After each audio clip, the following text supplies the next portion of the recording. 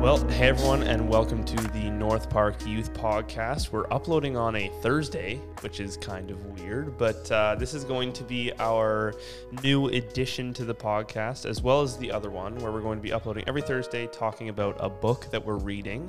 Josh is on the other side of the table here. Say hi, Josh. Hey, everybody. And me and Josh are reading through a book called Love Does by Bob Goff. It's a pretty great book. Yeah, Josh, do you really want to tell them good where they can access the book? Yeah, absolutely. So you can find copies at Indigo or Amazon. You can find the like soft cover. Is that what it's called? Yeah. But you can also get it, like I'm reading it on an ebook. You can find it as an ebook on the like Google Play Store in the book section. It's $13, which I think is pretty reasonable. I think you can also get it on like Kobo for $8.99, or you can get it on your Kindle. I think it's probably about the same price.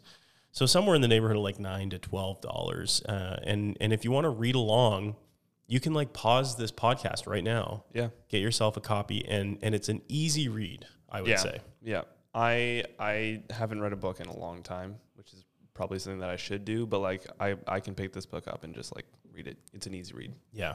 It's kind of formatted. Every chapter is formatted so he kind of like tells a story, which are really funny. Like I was like laughing out loud reading these stories. They're very entertaining. Absolutely. And then he connects it with some sort of like biblical principle, I would say. Yeah. So it's like the chapters are only a couple pages long, and so it's a really quick read. I'm reading another book right now, Cody. I know this is kind of off topic, but I'm reading another book that the author is like interjecting like story and then principle and story and principle and story and principle. And a chapter is maybe like 20 pages long, and it is taking me so long to read because I'm having a really hard time connecting the stories to the principles because they're it's like rapid fire. Yeah. Whereas Bob Goff in this book, it's like very plainly, it's like it's a like a template or a theme that he's kind of like following. Yeah. And so your brain wraps itself around what's happening very quickly. And again, these are like really entertaining stories. Yeah, for sure. Okay, so for our first podcast here, we're going to do 5 chapter segments per podcast. So me and Josh will read 5 chapters, and then every Thursday we'll talk about them, what our thoughts are. So first 5 chapters. What are your thoughts here, Josh? Yeah. So like, again, if you read it, there's like an introduction where he talks about this idea of like Tom Sawyer Island. Yep. And I love this story because he's basically saying he's got this place at Disneyland in California where he goes all the time, but no one else goes there because it's really hard to access. And it's not like what he's saying is it's not even that hard to access, but people think it is. It's just a hassle. Yeah, it's a hassle. And so, but it's interesting because, you know, he's kind of like laying out the beginning of the book. And then chapter 1, he gets into this idea of like love does. Like, what does that mean? And right at the end of the chapter, I'll read a quick quote. Are we going to read quotes in this podcast? Is that okay? Yeah, for sure. I got a bunch written down. Awesome. Perfect. So and this kind of like summarizes what he's getting at in the book. He says, he talks about this guy named Randy who like just picks everything up and goes with Bob on this trip to like a national park. Bob is like, I'm going to quit high school and I'm going to go to this national park. And Randy picks everything up and says, I'm going to go with you because he knows like this is a big life moment for Bob. And then when they get back, Bob realizes that like not only did Randy like give up his normal life, but he had just gotten married and like was willing to like go on this trip just to be with Bob, to make sure he was safe, to make sure he had a friend to be with him on this like kind of life-altering journey, this life-altering moment. Yeah. And here's what Bob says at the end of the chapter. What I learned from Randy about the brand of love Jesus offers is that it's more about presence than undertaking a project. It's a brand of love that doesn't just think about good things or agree with them or talk about them. What I learned from Randy reinforced the simple truth that continues to weave itself into the tapestry of every story.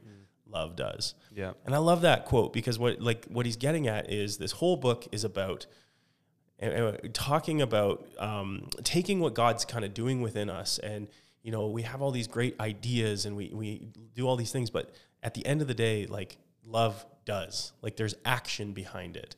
Yeah. And that's what I love about Bob's story. And again, we kind of read that throughout the first 5 chapters is like, you have to do it, right? You can think it all you want, but you have to do it. And that's what Jesus teaches us. Yeah.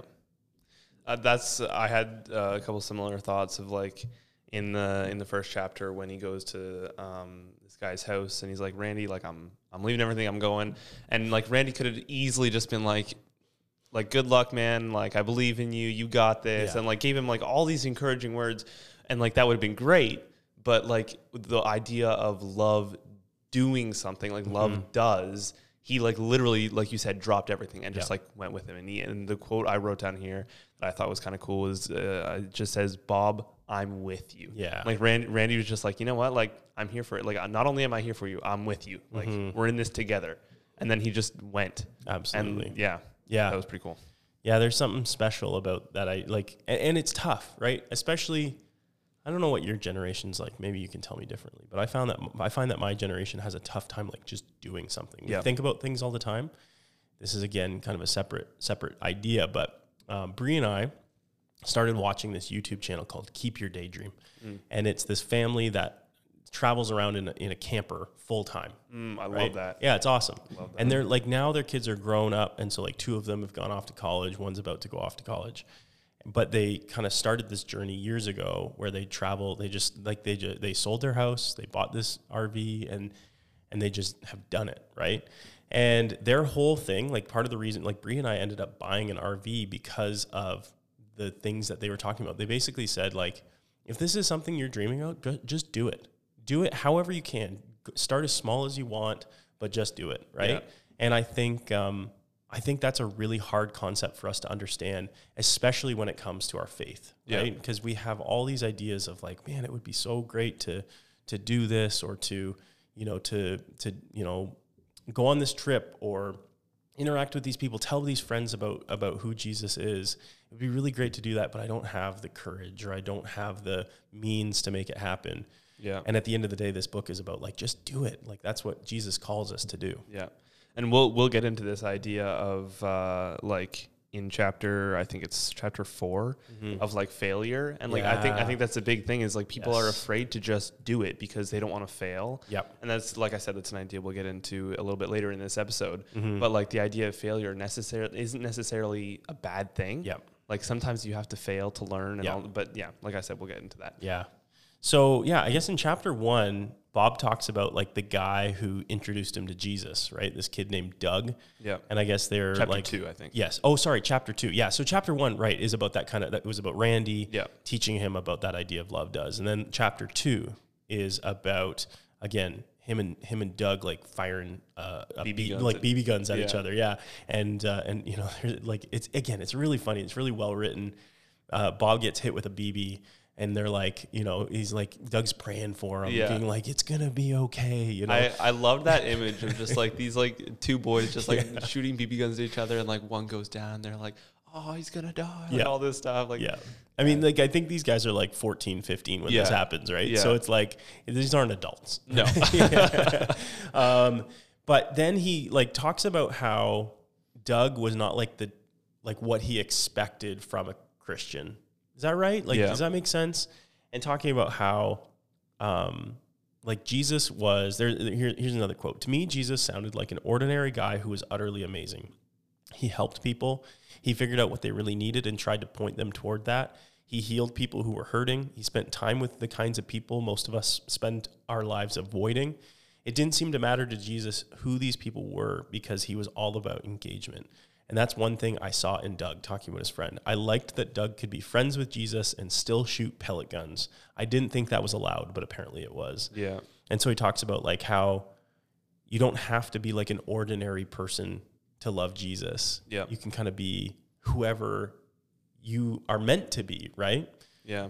I think that's like an ordinary person. Like God doesn't want us to be ordinary. Like he made us unique. And so just like be who you are, be your unique you, and use that to use the gifts that God has given you to worship him. Okay. So there's a quote at the end of chapter 2 that I think does a good job of summarizing this. He says, what Jesus said we could do is leave typical behind. We could leave all the comparisons and all of the trappings and all of the pretending of religion. Jesus told the people he was with that it's not enough to just look like you love God. he said he said we'd know the extent of our love for God by how we loved people. I also have that quote written down. I really liked that because it's like this idea of like we got to go out and we got to do the things that Jesus did. Like we can show how much we love him by doing what he wants us to do, by loving other people. Yeah, exactly. Yeah, I like, again, when I think of Bob Goff's story, and as we read this book, you'll see kind of how bizarre his story is. Yeah. I was first introduced to him like probably close to 10 years ago now. Not in person, but like to his writing and, articles and stuff. And I remember the first thing I heard about him was that he's like one of the most interesting men alive, because he's like a lawyer and he's done all this stuff, and he has, sailed a sailboat across the ocean, and his office is on Tom Sawyer Island. Like he lives this like very, very interesting life. But at the end of the day, what he's teaching us is that just do it. Like just allow your love to be an action towards other people. Right? Love does. So chapter 3 talks about this. It's a great story, but it's about this awesome story. Yeah, this guy who's like in love with his girlfriend, wants to propose, and he just kind of like stumbles upon Bob and his wife Maria, who are in their backyard one night. Like, he's walking down the path and he says like, "Hey, would it be okay if I propose to my girlfriend in your backyard?" And it starts with that, but then it kind of like escalates. It's like, can we have dinner in your backyard? Can we do the? Can we dance in your backyard? Yeah. Hey, can we take your boat out? Because they're like on this like little body of water. He's just like so excited that he kind of ignores all like social constructs. I'm like, exactly. It would never be appropriate for me to go up and be like, "Hi, can I do all this stuff in your backyard?" But like, it doesn't matter to him because he's like so overcome by love. Totally. And Yeah. So what you're saying, like there's this quote kind of halfway through the chapter. Bob says, "Ryan was out of control. He had no idea what outrageous thing he was asking. But you see, to Ryan, I wasn't a total stranger. No one was. To him, the whole world was full of co-conspirators when it came to winning over his love. He was completely unaware of and unimpeded by what was proper, what was acceptable, and what was conventional." So it's this another kind of thought about this like kind of atypical, like you don't have to be typical. You don't have to think the same way as always. And then at the end, again, it's always like at the end of the chapter, these great quotes. Yeah. And maybe you saw this one too. It says, "Ryan's love was audacious. It was whimsical. It was strategic. Most of all, it was contagious. Watching Ryan lose himself in love reminded me that being engaged isn't just an event that happens when a guy gets on one knee and puts a ring on his true love's finger. Being engaged is a way of doing life, a way of living and loving. It's about going to extremes and expressing the bright hope that life offers us, a hope that makes us brave and expels darkness with light." Oh, what a beautiful quote. That's what I want my life to be about, full of abandon, whimsy, and in love. I want to be engaged to life and with life. Yeah. Woof. That's a word that I find he used a few times in the introduction, and he used there in that chapter a few times, whimsy. Yeah. I love that word. Yeah. It's not a word you hear all that often, but it's a great word. He loves it too. Yeah. Anything else you want to say about chapter 3? I don't think so. Yeah, this is a great chapter. So out of the 5 chapters and the introduction, I think chapter 4 is my favorite. He talks about this job that he has at this place called Laird's Greenhouse Restaurant. Yeah. And he like talks about how over a year he works his way up from busboy, and then he's like, he's doing all these things, and eventually he gets his like first gig as a waiter at this restaurant. This super fancy restaurant. It's like a swanky he's got to wear like a tux and Yeah. like all this stuff. Yeah, and so he goes out and buys a tux, and it's he says it's an expensive tux. Like he'll earn back the wages in 2 months or whatever, right? Yeah. And but he's like so nervous before his first shift that he goes and grabs like a burrito on his way to his job, and I was dying laughing at this. So I guess he's like waiting on his first table, and he's like, he says it's perfect, right? He like gets their orders, he sits them down, gets their napkins on their plate, gets his orders, all this stuff, and then when he brings the food, he's got like this plate of prime rib. And he's, it says, "Oh, at the pinnacle of my full extension across the table with a plate of prime rib, out came the most impressive and lengthy gassing you have ever imagined." And he's talking about how this burrito like caused him to basically like toot. in front of these guests, and I guess it's like really long. And so, oh man, this was so great. As I finished my episode, looks of absolute shock from my guests came into focus. I think I heard a woman scream. I'd certainly caught the attention of the surrounding tables. A hushed silence descended on us all, and I just stood there, paralyzed, holding the prime rib high over the table. I didn't know what to say, and I was afraid that any moment I might set off an aftershock. I was reading this chapter just like hoping that the people at the table would be like, oh, it's all good, and he'd like get to keep the job, but like he ends up getting fired because they complain about him and all this stuff. So like it's his first gig, he's so excited, and it's just like this honest mistake. Like there's no controlling that, right? And like, boom, fired. Yeah. But then it leads into this idea of like, this is what I mentioned earlier about failure. Yeah. And like, there's a quote, and I can't remember what page it's on, but it says, God guides us into failure. And I added, God guides us into and through failure. So like I said earlier, like a lot of people are afraid of doing things because they're afraid of failure, and like me included, there's a ton of things that I've never done just because I don't want to fail at it, right? But like it's important to remember that like life isn't all sunshine and roses. Like Jesus died on a cross. Like that's failure right there, right? Like death, right? And so it's something that is natural and that God wants us to go through. Right? Like, There's like a theme that kind of runs through scripture talking about like God redeeming all things, right? And that's what happens in failure, right? God redeems our failures. At the like end of chapter quote that I liked from this one was, God doesn't want our failure to shut us down. God didn't make it a 3 strikes and you're out sort of thing. It's more about how God helps us to dust ourselves off so that we can swing for the fences again. And all of this without keeping a meticulous record of our screw-ups. I really liked that. Then into chapter 5, our last chapter for today. Bob talks about going to university. He goes to Humboldt State University, and it's because he wants to be a forest ranger. And it's interesting because this has always been like the thought in the back of my head, like, man, I'd love to be a forest ranger. I'd love to be like a national parks worker, you know. I love the outdoors, and Bob has kind of the same thought. And so he goes off to school to be a forest ranger, but then he's like, it kind of sucked. Like, you know, we're like living in these dorms and just playing cards and eating TV dinners. It's not like what he thought it would be. And but then like it kind of takes a shift because he has like this high school sweetheart named Kathy who was going to UCLA. So I guess it was, you know, like he was in the northern part of California, I think, and she was in the southern part of California. Yep. And he gets this letter saying that this is so strange that she was romantically involved with her big brother. And he has to explain very quickly that basically she had met this guy through like this sorority. I don't know if anyone would know what sorority houses are. It's more of an old school thing. Yeah.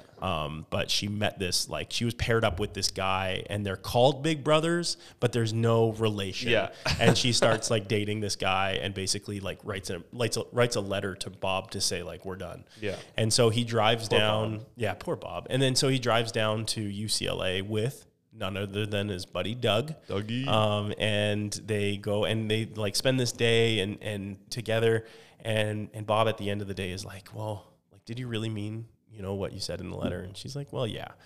and here's the end of the chapter quote again.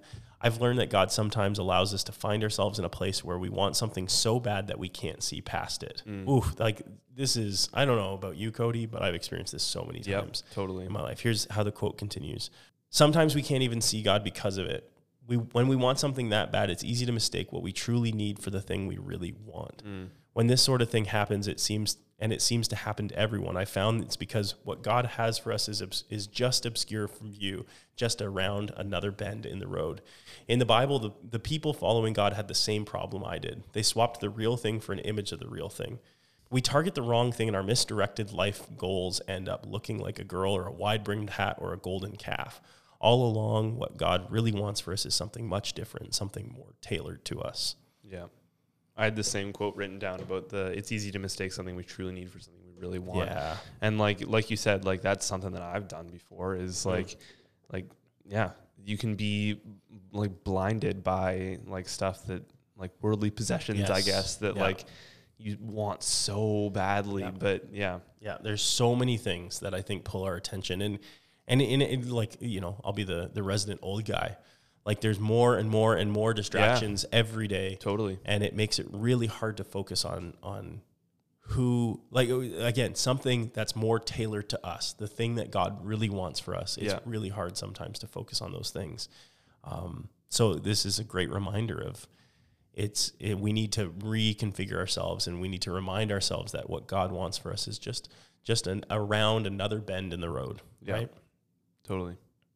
Alrighty, that is it for the first 5 chapters of this book by Bob Goff called Love Does. If you guys want to read along with us, it's not necessary, but if you'd like to get a better understanding of what we're talking about, we'll post a link in the description of this podcast for the ebook, so you can read it on your phone or your computer or something. We will be back next Thursday with chapters 6 to 10. Hey, do you know what the next chapter is called? I don't. Go buy your books. Oh, wow, how fitting. Isn't that crazy? Go buy your books, folks, and read along with us. And I'll say, before Cody shuts it down completely, you can read or listen to this again and like pause along after you've read like chapter by chapter. Totally. That might be a fun way to do it as well. Yeah. Alrighty. Well, we will see you all next Thursday. Bye, everybody.